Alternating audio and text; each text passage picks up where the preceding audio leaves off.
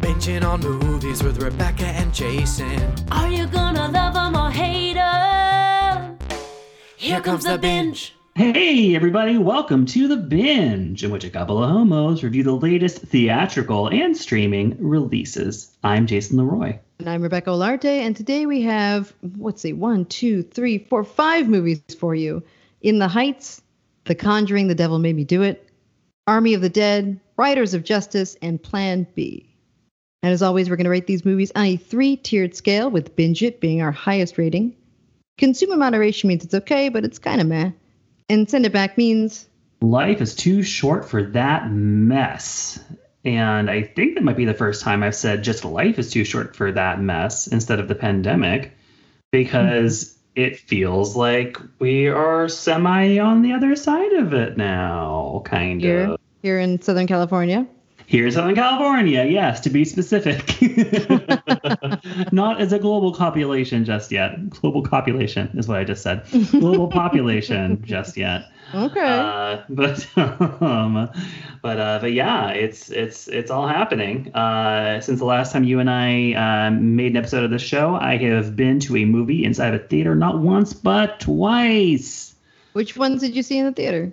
I saw Cruella and I saw In the Heights. Only one of which we are reviewing on this episode, because you didn't get to see Cruella, right? I did not, no. I have a question for you. Is the last musical you saw in theaters Cats? Good question. I think so. Probably just by process of elimination, because that came out at like the end of 2019. And is quite possibly responsible for everything that followed. It's not. They're talking about a lab leak. I feel like they are really not looking at the key chaos agent of 2019-2020, which is Cats. And specifically James Corden. Specifically. Also specifically those tiny roaches. And the tiny roaches, or not so tiny, as the case may be. Or it depends on the scene. Depends. Is it the strange sized fork? We never know. As we all remember, the rule of perspective with the Cats movie is nonsensical. But yes, In the Heights was the first musical I've seen in theaters since Cats. Why do you ask? I'm just wondering. Yeah. Kind of It was better. But yeah, Cruella was, we're not going to review Cruella because Rebecca has not seen it. But I will say that for me, it's a binge it. Well, is it a binge it? It's maybe a binge minus, at the very lowest to consume plus, but generally I was a very big fan of it. It's a lot of fun. It's like the gayest mega blockbuster that you could possibly imagine. And just last night, somebody was asking me, some friends FaceTimed me while they were drunk last night, and they started talking about Cruella, and they were like, so do they explain why she hates dogs so much? Why does she hate dogs so much? And I was like, because they killed her mom. And they started laughing, and I was like, no, that's what happens in the movie. They kill her mom. Oh my God, that reminds me of this old Mystery Science Theater joke. Where it's just like, it's just so dumb, but it's like, stop playing with sticks. A stick killed my brother. Yeah,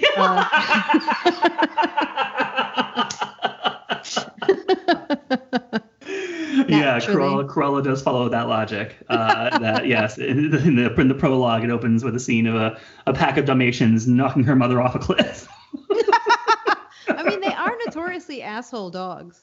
Yeah, no, and they're like the peacocks of the dog world, like they have very fancy, show ostentatious appearances. That underneath they're just like violent narcissists. So, and Cruella knows that, so she's like, no, normalize Dalmatian murder. That's what I say. But anyway, but yeah, so those things are all happening on my side here in LA.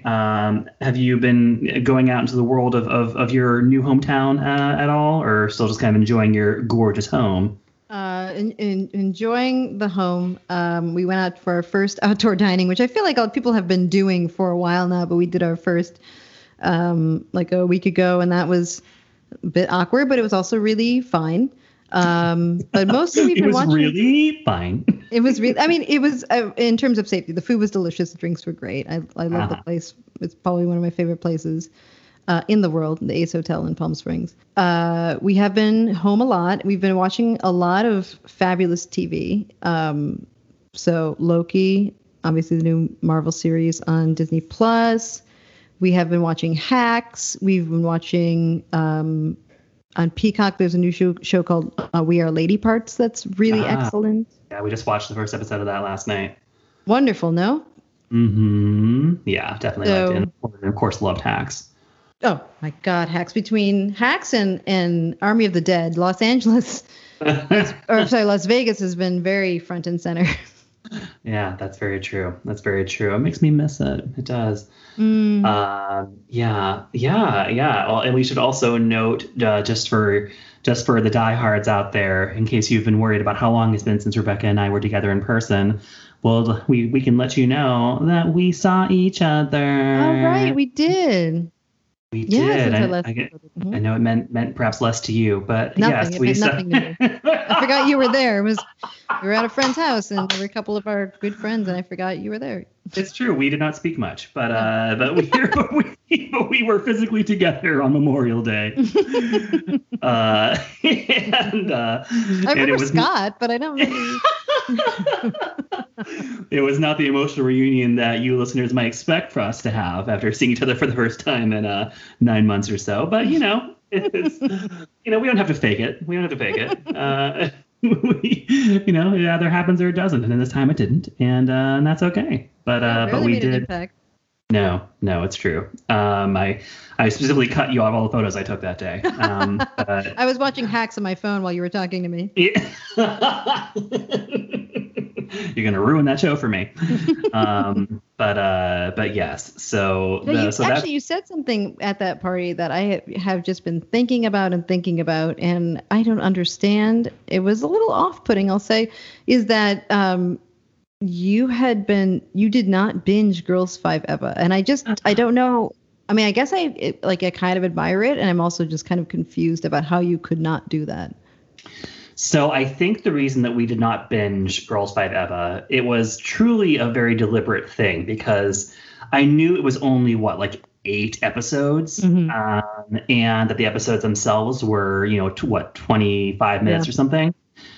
And from the first 30 seconds of the first episode, I knew that it was, killing me softly with its song. I knew that it was 110% my exact shit. and because Tina Fey has programmed me to need that exact shit. Right. Yeah. And and even when she's just an EP on something, she still is able to get those shows, whether it be Kimmy Schmidt, whether it be Great News, to get them to feel exactly like 30 Rock, that exact same rhythm of humor, that same voice, of course, her husband's same music. So I was just I cannot just watch this in 3.5 straight hours. I need to space this out and savor it. And that's what I did. So I really spaced it out. It took me, a good, maybe months to watch it. Wow. We took our sweet time watching that show. So because you know what I say, cease and desist, bitch. You said, what about Kosovo, y'all? Oh my God. I mean, I was even thinking just yesterday, just all those moments in the Faye verse that kind of all overlap in terms of their specific jokes. Oh God. The cowboy hat in a bar? Well, I was thinking of the moment at the end of the first episode when they're all sitting on the bench outside the restaurant. They start to sing, and then the lady throws coffee on them, and she's too early. Which ties back to 2 different 30 Rock jokes. One, whenever Liz is just in a rare good mood and she's just dancing on the sidewalk, she's I love this, things are turning up for old Liz Lemon, and then someone just spits in her mouth. Yes. And she's she spit in my mouth. And then they had some cutaway once to some vivacious Upper East Side socialite I love New York in the springtime, and then someone just a teenager shoves her into a bunch of garbage. The cowboy hat in the bar reminded me of when she was like kind of like a pseudo celebrity on the show because she had like was getting everyone sandwiches and she like had this cowboy hat and was doing the Julia Roberts laugh. That's right. Oh my God! Right, that's I wolf my Teamster sub for you. Yeah. Yes. So. Yeah, what are you gonna do? TV has been great. TV has been great. TV has been there for us, if nothing else has. So. Oh my God, Hacks! What the hell? I know, and there's 2 different actors in that show who were like doing, comedy spots around LA, and they always sell out before I can buy tickets. One being Hannah Einbinder, who plays Ava, and the other being the brilliant Meg Stalter, who plays Paul Downs' assistant. Oh my! Are you caught up on the show? Oh yeah. Yeah. When I spend my time thinking of ideas for emails. I don't know my job. Lo siento, Poppy. Stop calling me Poppy. Okay, we need to at this point. We could do this forever. But so our movie review podcast is all about TV. We have 5 movies to get through, guys. 5. Yes. Okay. In the Heights, number 1. Yeah. Let's go. In Washington Heights, New York, the scent of warm coffee hangs in the air just outside of the 181st Street subway stop, where a kaleidoscope of dreams rallies a vibrant and tight-knit community. At the intersection of it all is a likable and magnetic bodega owner who hopes, imagines, and sings about a better life. That was an A+ cold read. Thank you. Thank you. You didn't. I mean that you were not ready for the content of that description, but you got through it. Thank you. That sounds like my experience of the movie as well. I was not ready for it, but I got through it. Okay. Well, how about you get us started then? Maybe I don't like musicals. I think I do, but I think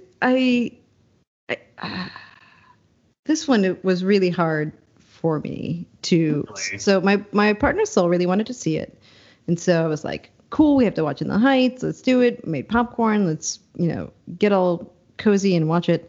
And it was like there's that claustrophobia you feel when you can't shit talk a movie while it's on. And you have to sit there and you have to watch it. But then you start doing the whole like airplane scenario of like, what are all the ways that I could die right now? Like, how long could I hold my breath? Would my body rebel against that and then make me breathe? It's a fun outlet more than it is, serious. But at one point she broke. We looked at each other. And it was like, oh, you think this is all crazy bullshit too? And it was a beautiful moment. It was the moment where she's walking down the Joker stairs. One of the characters walks down the infamous Joker stairs and sees this like piece of cloth and is just so inspired by its beauty, the cloth of a graffiti artist. And it was just like the thing that pushed it over the edge. And it was really nice to have that break in the atmosphere so that Sol and I could together be like, oh, you haven't been enjoying this? Thank fucking God. Wow. Okay. Huh. Yeah, that is. And so were you able to debrief it with her afterwards? Is she also somebody who just doesn't enjoy musicals, or no? She was does. It this one? Oh, interesting. And she did like it more than I did. I think there were just some really really cheesy scenes like that one. Mm-hmm. And then the ending, I think, was a little disappointing in that, like the female love interest kind of, her life doesn't play out to its full potential because she falls in love with the protagonist and ends up selling her clothes in a bodega. I don't know. There was another scene there where she, surprises him with the bodega line of her collection. And then she's like standing in front of the dress that she made that she's trying to be so proud of. It was, yeah. The bodega line. It was very hard. It's just so earnest, bodega and couture. Also, I think I just hate everything about Lin-Manuel Miranda. And his little fingerprints are just everywhere in that, like, the protagonist is kind of doing a Lin-Manuel Miranda impression the whole time. I feel like if you closed your eyes, you would think it's him doing that rapping thing that he does. And then I don't know. It was it's hard to watch for me. Wow. Huh. Well, that is unexpected. That is unexpected. I know, because I'm such a Smiths head. Yeah, no, wow. I have heard that Gen Z hates Lin-Manuel Miranda, so this is just you pandering to the youth, I think. Even there were so many Browns. Why didn't you like it? I'm like, so you're telling me the two brown women watched this movie with all these brown actors, and you guys didn't like it? Who was it even for? I don't get it. No, I mean, it's, I love this movie. Like, truly loved it. Had such a good time watching it. I thought, the energy was so like intense and strong throughout. It just was like unflagging. It never like really dipped or dropped in that intensity. I thought that John Chu's direction, like he just made all those set pieces, all those giant musical numbers. He just made them so cinematic and so massive and so just like awe-inspiring. Like, oh my God, what am I looking at? Like, how many extras is this?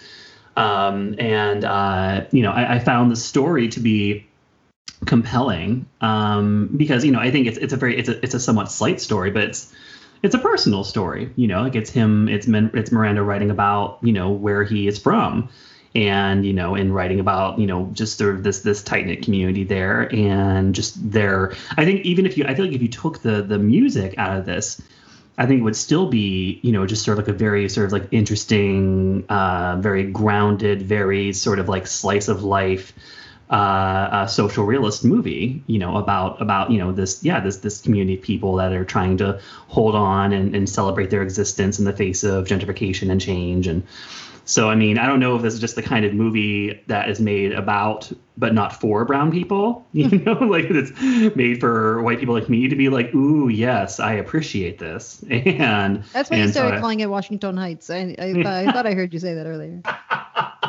Yes, and now I tell people that I'm from Washington County, Pennsylvania. You're like, listen, only I can say that. I thought that the cast was. I thought that Anthony Ramos, who plays the lead, who also took over for Miranda in Hamilton on Broadway. Definitely has experience with the Miranda pentameter, or whatever you want to call it, the cadence of the rapping. If I'm being honest, I actually prefer In the Heights to Hamilton, because I just love that kind of person. I just prefer a personal story, and it's just I just loved the depiction of this community. I enjoyed all the sort of like all the different vibrant players in the ensemble. I of course love the salon ladies. But the salon song is such an example of like not everything has to be a song, guys. Like those are just words. That's just okay. You own the salon. Okay, like it doesn't have to be a song. Like so afterwards I was like, I don't know who are you arguing that with? Like Lin-Manuel Miranda, or are you gonna tell him like, hey buddy, that could have just been dialogue? Can you just make this dialogue? Yeah. At the end of it, I was like, maybe I don't like musicals, and I think for the most part I wouldn't say that I'm like a musical fan in particular. And then so I was like, well, what's your favorite musical? And I said, Guys and Dolls. And so we started watching it, and it was like, yeah, there's like a fair amount of dialogue that explains the story that isn't built into the song, and the songs like are fucking bangers. Like they're still bangers. I can't remember any of the songs from In the Heights because everything is a song except for that one sung by the abuela. Right. But I don't even remember how it goes. Well, no, but that was a very powerful scene. They sure made you know that it was a powerful scene. I do agree with you about like the set pieces and the direction. I think it felt like very magnificent. It felt very, Guys and Dolls, or like those swimming musicals from the 50s. Like it was very grand, and it felt very dynamic in a way that, like, for instance, Cats didn't. Like Cats felt very flat when they had those big ensemble scenes. Mm-hmm. I think the direction was really beautiful. Cool. That pool scene, that song in the pool was really gorgeous. it's just there's just a I think you like him or you don't because you either appreciate his, over the top earnestness or you are off put by it. And I fall into the latter camp. I see. Yeah, I mean, I usually don't enjoy things that are, that are kind of trying to be overtly inspirational. And I didn't feel like this movie was being overtly inspirational. Like I felt like, I felt like it was telling what felt to me like very sort of real stories around, people trying to leave this community and go out into the world and not always succeeding or feeling that kind of identity crisis and of, that tug and that, back and forth tug between sort of like your roots and where you come from versus the life that you want to live in this world and how to reconcile those things. Especially if the world's telling you that you don't, belong everywhere else. Then what do you do with that? And, so I mean, it did not set off any of my like, cheese ball red flags at any point.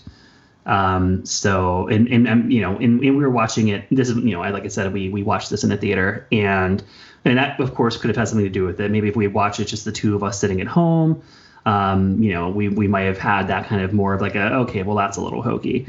But in the theater, everyone was just eating that shit up. So, it was just like, it was very much that energy of like a theater of people that are all just like totally vibing on this really, really exciting, energetic musical. And I love the little touches like the sort of like the nod to old musicals with not only the Esther Williams bit with the pool, but also like the dancing on the side of the building and, nod to sort of like Kelly and Astaire and Rogers and just all the hoofers of the golden age of Hollywood.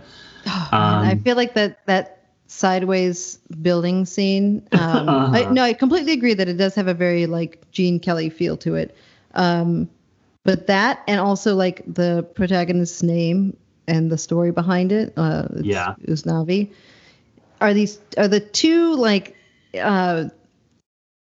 they're like a really fine point of things that like they take a bold leap with both of those, and to me they just make me uncomfortable. It's almost it's like VR, it's like, oh, this is a really bold thing, but I'm kind of like sick to my stomach about it. So I couldn't appreciate. Yeah. Well, I mean, it seems like generally more, or at least audiences are more on your side on this one, because it did not do well at the box office. And then not only did it not do well, then it got into this big colorism controversy. Right. And so it feels like this, and then even poor Rita Moreno has now been besmirched in this whole thing. So, I'm very excited for the West Side Story coming out. Yeah, they did show that trailer before it for our screening of it.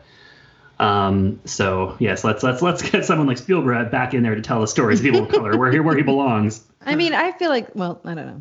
Anyway, Lin-Manuel Miranda, TBD on him.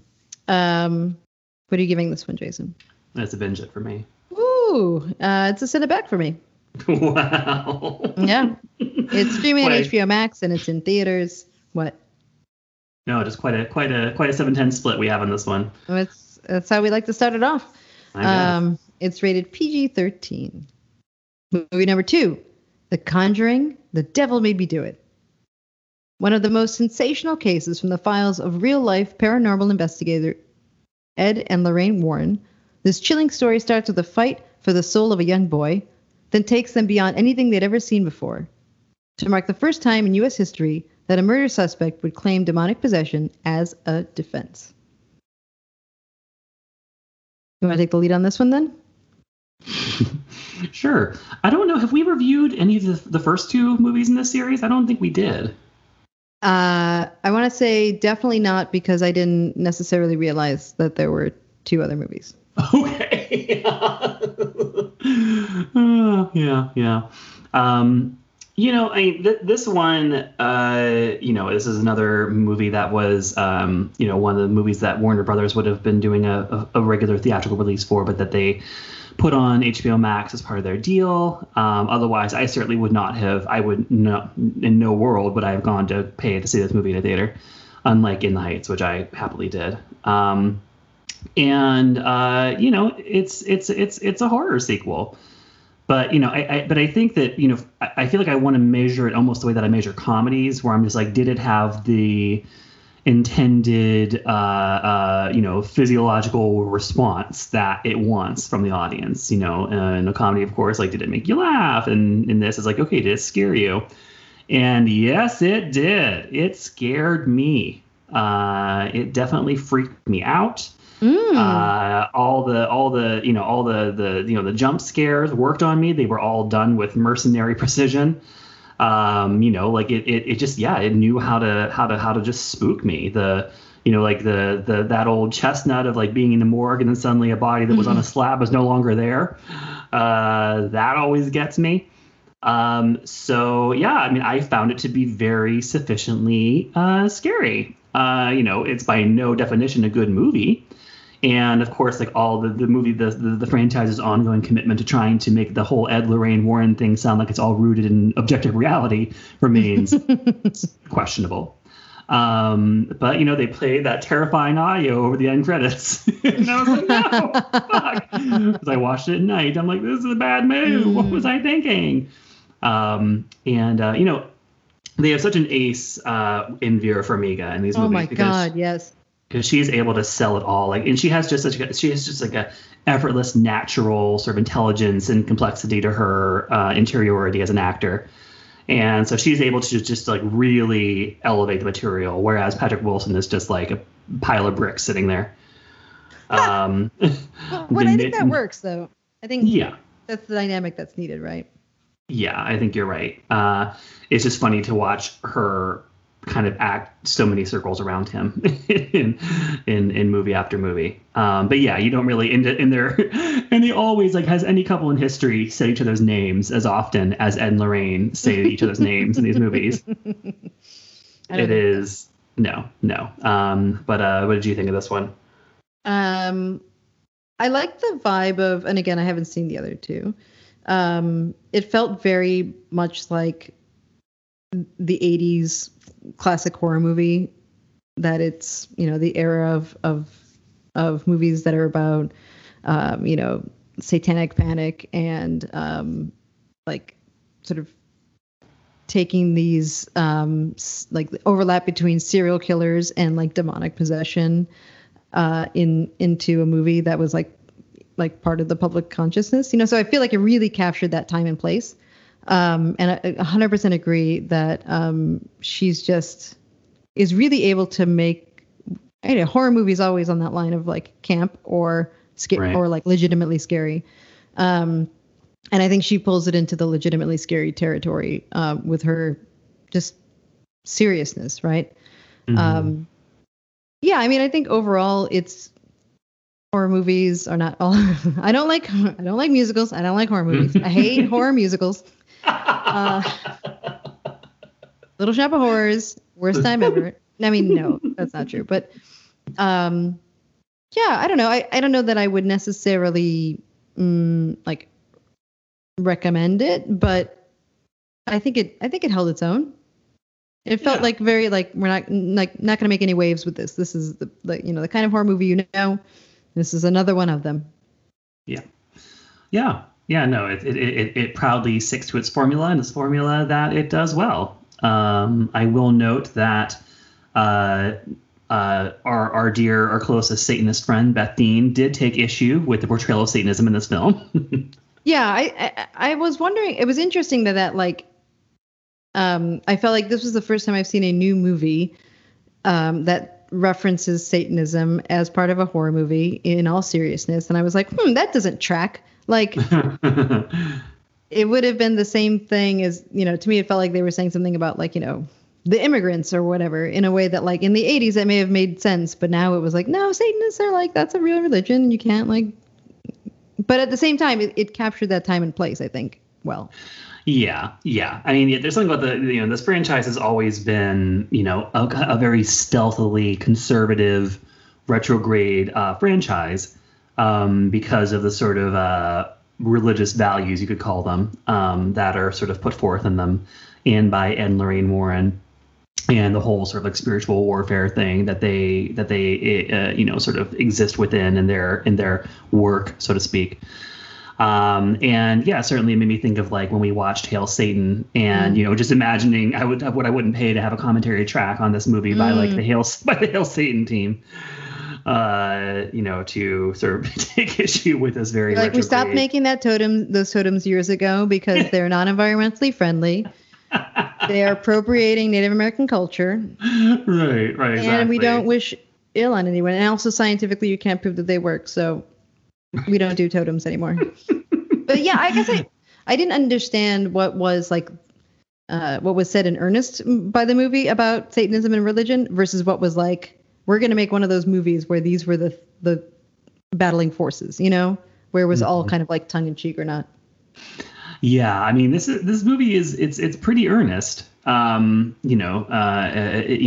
Ed and Lorraine Warren are real people, and and they believe in every word of this stuff, and so so the movie, and I think that's part of why the movie is so stealth in its conservatism, because it seems like this kind of pastiche that you couldn't take seriously, and yet these people exist and they take it all very seriously. Oh, I thought that was just part of the marketing. Oh well, fuck this movie then. You can't say that. No. I thought it was just a gimmick. No. This is why I appreciate these conversations. You thought which part? The whole thing about them being real and these things really happening. I mean, obviously that part's still up for question, but oh yeah. You literally read the synopsis a minute ago that said real life paranormal investigators or whatever. What is reality? I don't know. You're like, listen, I'm a postmodern kind of gal, But no, it's all meant to be real. And like the audio they play over the end credits is meant to be like real audio of like an actual exorcism they did.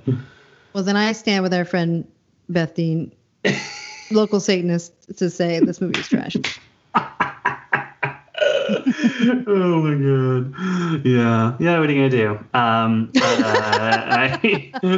What are you gonna do? But yeah, I mean, I would say for me, this one is it's like a consume. It's like a straight down the middle. Like I said, it's an effective. It accomplishes what it sets out to do in terms of being scary. And as we mentioned, Vera Farmiga is always an ace in the hole. She's always one of the most fascinating actors to watch work. The things that she does are always so unexpected, and just distinctly only she would make the choices she makes with her performances, and she's just one of the greats. So always fun to watch her, even if she's elevating otherwise very ho-hum material such as this. Yeah, I feel like, now that you've heard this review, and if you're not like me and you know what you're going into, I can't undo the fact that I thought it was a decent horror movie. But with this additional context, I would say it's somewhere between a consume and a consume minus. It's a consume minus. Okay. To be clear, it's better than In the Heights, but. I mean, yeah, if I had to watch one of these over again, 100% I would rather watch The Devil Made Me Do It. 100%. Even for all those moments I was worried about all those damn dogs. 100% worth it. Oh, all right. Rats. Anyway, yeah. Hot takes from Rebecca. Movie number 3. Where are we going with this one? Army of the Dead. After a zombie outbreak in Las Vegas. Oh, I never said. The Conjuring, The Devil Made Me Do It is streaming on HBO, and it's rated R. Army of the Dead. After a zombie outbreak in Las Vegas, a group of mercenaries takes the ultimate gamble by venturing into the... Teacup says hello. Venturing into the quarantine zone for the greatest heist ever. Hi, Teacup says hello. Hi. She's made her debut yet, but she is now. Never far away. Mm-hmm. She did watch this movie with me, Army of the Dead. And I realized why you wanted me to watch this movie. Because you wanted my expert analysis on if the zombie tiger accurately captured feline movements. Thank you for recognizing that. So now I don't have to ask. And my answer is 100% yes. I feel like that zombie tiger threw him around like I've seen Teacup throw her little toys around. I mean, here's where you're actually bearing the lead, which is that they use Teacup as their motion capture model for the zombie tiger. We are rich as hell. Got that Netflix money. Did you read the synopsis? Did I miss it? Yeah, no, yeah, you did. Okay. So thrown by the teacup of it all. But yes, well, good. Well, That now was you've that addressed guy. the tiger, we can move on. And just move to the next movie. Really, I don't know what else there is to talk about with this one, but yeah, I will just say that I feel like only Zack Snyder could take a subject like a plot around a group of mercenaries being sent into a zombie-controlled casino to grab like millions and millions of dollars before it gets blown up, and turn it into like a 2.5 hour long dirge. This was the Snyder cut. It is the Snyder cut. With Netflix, you're always getting the Snyder cut. There's no studio interference. And which goes to remind you that sometimes studio interference is a good thing. Mm-hmm. Yeah, this one was strangely joyless and not so fun for a movie with such a very, very silly premise. Silly premise, fun, big cast. Even like the branding was fun. The intro seemed like we were going to get some kind of hybrid of a video game and a hangover type, and it was not that. Right. No, it was not. It's true. Yeah, the intro does make you think you're going to be getting some sort of like just like super stylized, like video game movie. And yeah, with like all these like crazy moments. And that's not exactly what you end up getting in this movie. I will say the intro as a standalone movie music video was very good. Oh, that's right. We were talking about that. We said it's like the Up of zombie movies. Right. You get entire life to death narratives all done in montage in that opening sequence. And was that around the time I believe you mentioned that you talked about this with Soul and she got scared and wanted to turn it off? So, and also I think here to clarify, not necessarily the opening sequence, but the credit sequence. So there's an opening sequence. That's where she got turned off because of the violence. And then there's a credit sequence, which is the music video intro credit. That's the Up. We hadn't gotten there yet, but that's what I'm saying is its own standalone. Got it. I was also thrown by there, true to Zack Snyder form. There's lots of sort of extra details and plot elements that don't necessarily feel like they were needed, and that might serve to actually confuse. For instance, early on in the movie, I became convinced that the main conflict was going to be about this sort of like refugee camp that was built around this Vegas area, and the fact that the president of the United States has decided to annihilate Vegas with like a nuke to destroy all these zombies that have taken it over, and the humanitarian crisis that presents because of this these refugee camps. And I was like, oh, that's an interesting take. And then the refugee camps are just summarily forgotten about, and then it becomes about like fucking Ocean's 11, but with zombies, to go and like liberate this very rich hotel titan's fortune from some vault, to get through, which hence commence the video game operation. How can you dodge the zombies and get to the vault?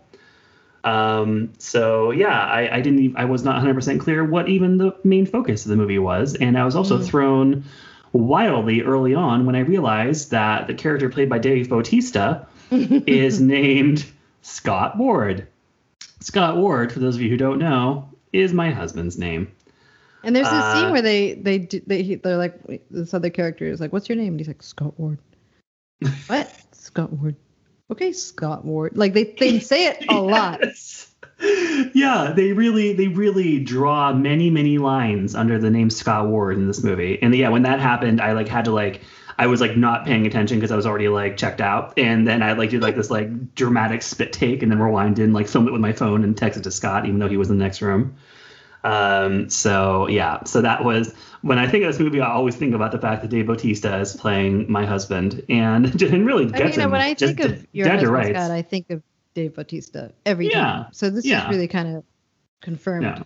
He gets him dead to rights. I can't take issue with any aspect of the performance in that regard. I mean, it is, I can tell how closely they work together on it. So, So shout out to Dave Bautista. Bravo. But, otherwise, I don't know. Not really much to point to that I enjoyed about this movie. it's certainly interesting to watch all the Tig Notaro parts, knowing the whole backstory there, that originally Chris D'Elia had played this role, and then after his sort of like sex scandals came out, then Zack Snyder made the decision to spend many, many, many millions of dollars refilming those scenes with Tig Notaro, which was inspired casting, and then just digitally pasting her over him in all these scenes. Oh, crazy. Yeah, it's wild, and it is a treat seeing her like doing this like grizzled action character. She is a natural. I'll give her that. And I also say I did have apocalyptic dreams the night that I watched this. Really? Yeah, so it did infect my subconscious. I did have so I guess the visuals are, of course, per Zack Snyder, incredibly visceral. And so it did manage to get under my brain skin, if that's a thing. But yeah, I can't say that I enjoyed myself watching it, because despite its very, very, very silly premise, it takes itself very seriously, which is, of course, a Zack Snyder hallmark, and that made me enjoy it less. What did you think? Yeah, I mean, it's absolutely not the movie that I wanted it to be, but it was adjacent enough to that zombie Ocean's 11 that I kept being like, well, maybe now it will turn. No, well, it's kind of fun for this. Nope, it's terrible. And by terrible, I mean sad and Yes. nihilistic and not a good time. So it's an interesting, mix of those genres. Not feel good, but exciting action heist, and I don't know, just end of the world, no redemption, no closure, nightmare. Right. So, I mean, I think that the piece about the refugee camps, it's there because it does end up like being a way to tie certain characters back to certain motivations that they have, to allow this like ensemble cast to like move forward. But I thought it was, I definitely thought I was going somewhere interesting with that. That was a disappointment that it didn't quite follow, but I still think it was like a good move to include. But it really detracted from the Ocean's 11 movie that I wanted. Right. Did you find it scary? No. I mean, it's clearly disgusting. Yes. But not scary. Right. Yes. I mean, I did not find it scary. I thought, the closest it got to being scary was the sort of the way that they filmed the scene where the sort of like the asshole guard is dragged into the building, dragged into the casino by the zombies, and like hoisted up to that high floor to be, assessed by zombie court or whatever that was. So, that was just filmed in a very sort of claustrophobic, like you're in his shoes kind of way. So, but not particularly scary, not particularly exciting, just kind of depressing. And no one wants a movie about a plague or a pandemic involving quarantine that is like this depressing, and involves like almost every character dying a sad, horrible, violent death. And so I don't know who wants this. And and Netflix certainly went out of their way to market it like the ultimate good time midnight movie. So props to them for tricking people into thinking this would be a fun movie, because goddamn, it is not at all. No, it just feels very just like reinforcing of everything, reinforcing and also a super accelerated version of everything you already know. Like, the bad guy is doing exactly what I expected him to do, and that's disappointing, and also it's terrible, and also it's now he's a zombie and he's doing it. Yeah. What are you gonna give this one? Consume. It's still exciting. Yeah, I guess I might give it like a consume minus. Okay. I just for the Scott Ward factor. And I can't knock my husband. I can't do Send It Back for the movie where Scott Ward is the main character. So I'll give it a consume minus just for the Scott factor. But that's it. Army of the Dead is streaming on Netflix, and it is rated R. Our next movie is Riders of Justice. Marcus returns home to care for his daughter when his wife dies in a tragic train accident.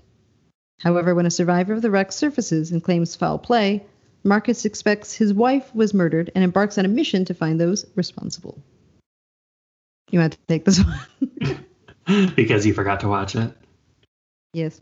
Guys, it happened. It's a throwback moment for the binge because Rebecca has been so dutiful and diligent this whole pandemic, but alas, the time has come and she forgot to watch one. And you were excited to watch this one, were you not? I was, yeah, as a Mads head. Yeah, very excited. Total Mads head. And as a Mads head, you will love this movie. The thing that's unique about this, or what this movie made me think about, was kind of how we were talking about in Another Round, how Another Round, the last big Mads movie that, of course, went on to become an Oscar winner. It was what was fascinating about it. One of the things that was fascinating about it was the extent to which it felt like a formula that wouldn't be out of place in like a major Hollywood studio movie. Like a Wild Hogs, Old Dogs kind of thing about, a bunch of a friend group of like middle-aged white dudes that decide that basically, maybe our lives will be more exciting if we party more and if we're drunk every day. And, and it played out that kind of very entertaining Hollywood feeling concept, but with Scandinavian intelligence and sophistication and nuance. Similarly, this movie feels like that same kind of twist on like a Liam Neeson movie. Because, we have, with Mads basically in the Neeson role, as the film begins, we see that he's like in the military and he's off, on assignment. And then, back home, his wife and daughter board a train, and then there's an explosion on the train and his wife is killed. And now he comes back and is not very close. The daughter is a teenager, and they don't have a great relationship. And he is, a very just sort of like strong and silent type. And so he's not really wanting to talk about it or process it or grieve openly. And, which just puts more distance between the two of them and makes her angrier at him. He is just not wanting to basically make any meaning of the whole thing. To him, it's just like a random, senseless thing, and there's nothing that could have been done. But then, this is an unforeseen twist. There is a nerd who was on the train too. This nerd is like a professional sort of like statistician who works with data. And just sort of, and it turns out that when this explosion occurred, there was one of the people who was killed on the train was a high profile witness in a lawsuit, in a big showy trial against this sort of like crazy violent biker gang. Oh. And so this nerd starts to like run the numbers, and it's just like, statistically speaking, it is impossible that this attack was random. He's like, I've run the numbers, and the numbers don't lie, and this attack was intentional. And so, and he, tracks down Mads and tells him as much, and it's just like, this was on purpose. Someone did this. And, Mads is not wanting to hear it, not wanting to believe it, because it is too incendiary of a thought to think that somebody could have done this to his wife and that somebody might be responsible for it. And he's just scared to let himself fully believe that. He just wants it to be a random thing that he can just be like, well, it was random. There was no whatever. It happened and no one did it. And it was a terrible accident. And now our lives are different. But the nerd convinces him, and the nerd has a whole squad. So there is a trio of nerds that at that point essentially move in to Mads' home. And Mads is not wanting the daughter to hear this whole backstory, and so the daughter has been pushing him to let them have grief counselors come and visit them, because the hospital where the mother was taken is, of course, European hospital, and so they're like, oh, here are all the different cares and services that we provide. And we have these grief counselors that we would love to send to start working with the two of you as you process this terrible loss. And Mads won't have it. But then when these nerds start hanging around, they decide to present themselves as if they are the grief counselors. And so there's kind of weird, so there's this like slapstick farce that starts where these like really, really like over the top nerds are bonding with the teen daughter and helping her process her grief, while secretly they are working with Mads in like the barn outside of the house to track down who these figures are involved with this biker gang and who it could have been, who planted this bomb on this train, or that was responsible for rewiring the tracks so that it ran into the train.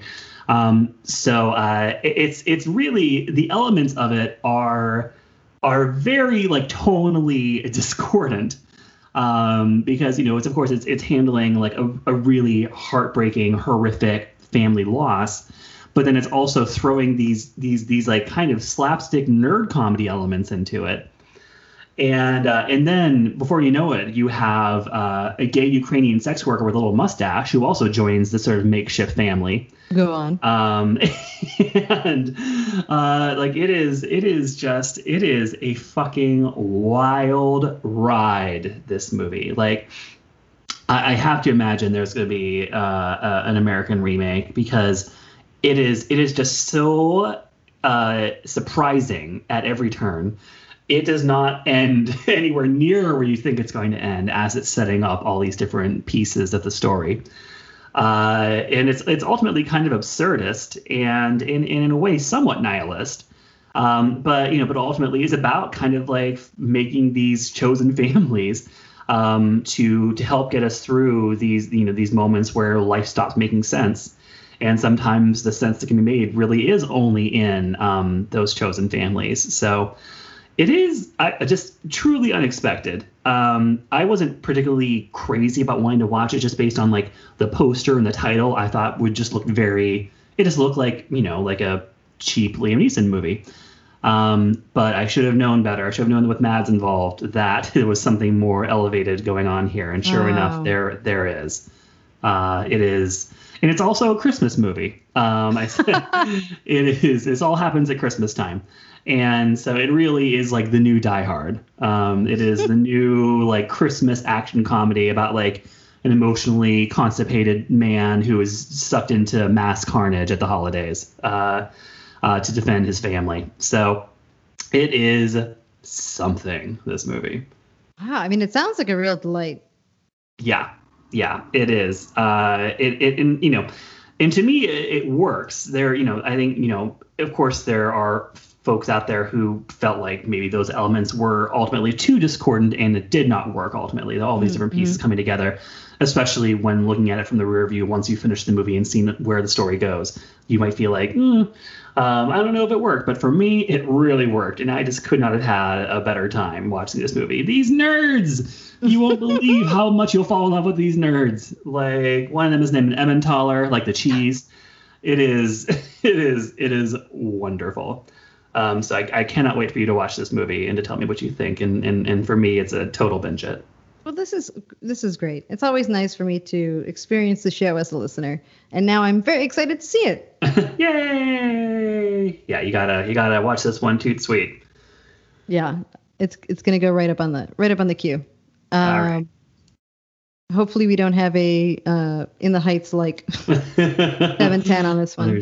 There's no, I don't think there's any musical numbers, not even a dance scene. So. Oh, I was gonna ask, does he dance? No. Okay. No dancing. Riders of Justice is available to rent on Apple and Amazon, and it is unrated, but it's probably an R. Jason, this is our last movie. Save the best for last. Plan B. After a regrettable sexual encounter, a straight-laced student and her best friend have 24 hours to hunt down a Plan B pill in South Dakota. This feels like what Army of the Dead should have been. You know, you have this like life-changing, life-crushing event going on in the background, and a goal and a caper, and it was fun along the way. It never lost sight of the seriousness. I think it touches back to how unfair and unjust the scenario is that these young women have such a hard time getting the Plan B pill. But along the way, you meet a lot of crazy characters. You learn a lot about yourself and them. And it's a lot of fun. Yeah. Yes, indeed. And it is directed by the actress Natalie Morales, who has been popping up in things for many years. I think many might know her best as Tom Haverford's on-again, off-again girlfriend on Parks and Rec. And this is a movie that will almost immediately remind you of many other movies that you've seen. It is perhaps the most aligned with Booksmart in overall sort of one wild night between two teenage girl besties, eventually leading to, conflict and resolution. But, and it's also uniquely not even the first, but the second comedy about two teenage girls trying to prevent an unwanted pregnancy to be released following Never, Rarely, Sometimes, Always. The first of which was called Unpregnant. Right. With Haley Lou Richardson and Barbie Ferreira. But this one, I will say that from the very beginning, the movie had me completely in the palm of its hand within the first 60 seconds. Like, it was so immediately funny. It had such a specific point of view right away. These two young actors who play the two girls are so charismatic and so funny. My God. I mean, the chemistry they have together is Broad City-like. It is. It is absolutely Broad City-like. You're right. It's very Abby and Alana. But even less. I think the thing about Abby and Alana is that you love them in spite of the fact that you hate them. These characters you don't hate. Right. You just, and they're not perfect, but you just love. And I hope this is first of many movies that these two go on together. Yeah, you want to turn them into the new Laurel and Hardy. Yes, new Conjuring. Let's say these two girls do some exorcisms. I would watch that. Oh, hell yeah. They are so funny. They're so great together. Yeah, I totally agree. I would watch them do anything. It is just a treat. And I was not familiar with either of them prior to this, but they're both just stars. They're both just natural stars. There aren't really many known actors in this film. Rachel Dratch pops up, but that's really, and that's kind of really the long and the short of it. And yet still, you're just on the ride with them this whole time. I would say that as the movie continued on, and I would say the beginning, the first act especially, I was so delighted because I was I don't know where they're going with this. Of course, I knew the broad strokes of okay, this is of course, knowing the title, that was leading to an unwanted pregnancy. Okay, where's this going to go? And even the specificity of these different characters that they're introducing, this sort of the guy who is the unknowing father of the so to speak, the would-be father. Is this kind of Christian dork character that's done in a way that I have not really seen before. What does she say? She's like, no, I don't want to hear about your church. He's like, okay. It is so funny. It's so well observed. So I think the only ding I would give it is I feel like once the two girls hit the road to start driving, because of course the whole part of the whole premise here is that because of how many Planned Parenthood clinics have been closed, especially in red states, and also given the provisions that permit pharmacists to make quote unquote, what do you call it, moral whatever. Mm-hmm. Basically, permits pharmacists to deny patients or customers Plan B pills if they have a moral objection to it. that they have to now drive something like six hours or something to go to where they understand the closest Planned Parenthood clinic to be. And which is insane, and which the movie handles in a way that is really not preachy at all. Like it is not even like there is ultimately a very emotional scene at the end where the movie sort of cashes its check in terms of like the political point that it's making.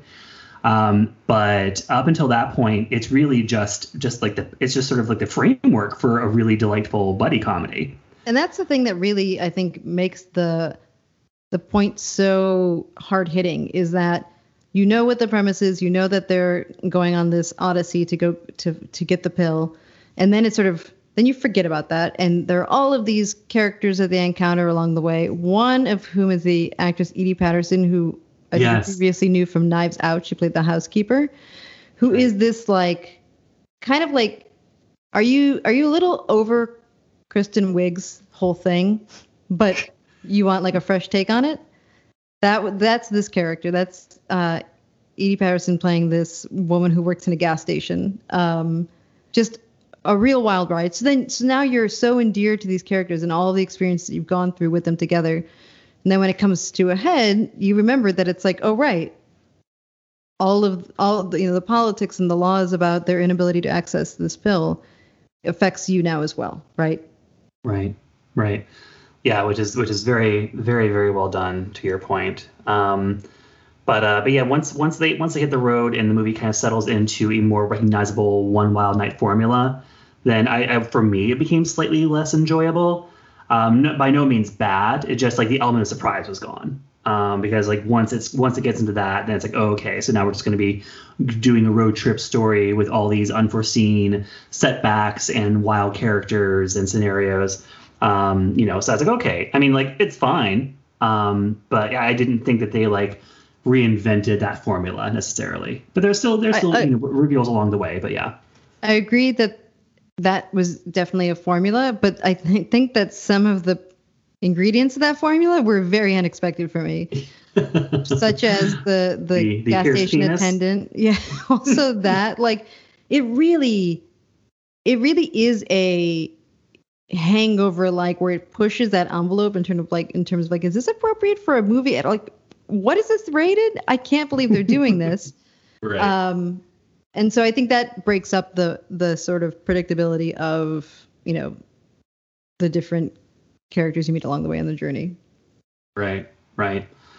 Yeah, I would agree. And and I felt like it ultimately ends well. Like it doesn't. It isn't, it gets to make its point while also still ending in like a satisfying way. Mm-hmm. Yeah. I mean, it's just, yeah, it's a special little movie, and and it's just on Hulu, so everyone can watch it. And I hope everyone does, because it's a real treat. I guess the one other thing that it does do is it still traffics in sort of like the dream boy woke white boyfriend type. Mm-hmm. Which I think I remember you dinging when we were talking about Moxie. But so it still has that. But he's really dreamy, so I didn't mind. Super super dreamy. And there's sort of like queerness comes to play a role in the storyline in a somewhat unexpected way that at first I wasn't sure how I felt about, but by the end I felt like, okay, no, that I felt like it was an honest way to incorporate it, and the way they handle it I think makes sense, as it wasn't like a cop out or anything. I thought that it made sense why they did it the way they did it. This movie is so funny. Mm-hmm. It's so funny. I was just thinking when you're talking about the queerness. There's this part where one of the characters is put on like speed. It goes on for a minute and it keeps being so funny in a way that, like, again, you have actors that are unknown, like to nail it that long in such a good way, and then still have it be so touching and meaningful is, I don't know. This movie definitely needs more conversation. I think this is getting a binge it plus pick of the week, pick of the month, whatever our cadence is now for me. Yes, and another thing I wanted to mention were like the needle drops in this movie are really unexpected. Yes. Well, I had to check. I was like, wait, what year is this taking place? Because it's really committed to like cheesy, like late '90s, early aughts song choices. Mm-hmm. Yes. Like you get some She's So High, Tal Bachman dropped in there. Mm-hmm. You get lots of unexpected. Yeah. So that details also. I can't remember the other ones. I don't know if any come to your mind, but otherwise just let it be a treat if you at home decide to watch it. But yeah, this is a binge it for me as well. And a fantastic directorial debut from Natalie Morales. Yes, absolutely. It's streaming on Hulu, as Jason mentioned, and it's unrated, but it would definitely be an R. Yes. Watch this movie. That's it. That's all we have to say about that. That's it. Thank you so much for tuning in to this week's episode of The Binge. Be sure to subscribe where you get your podcasts. Jason is on Twitter at Excess Baggage. And I'm at Fight Balance. Thank you so much for listening. Bye, guys. Bye-bye. Binging on movies with Rebecca and Jason. You made it to the end, that's amazing. There goes the binge.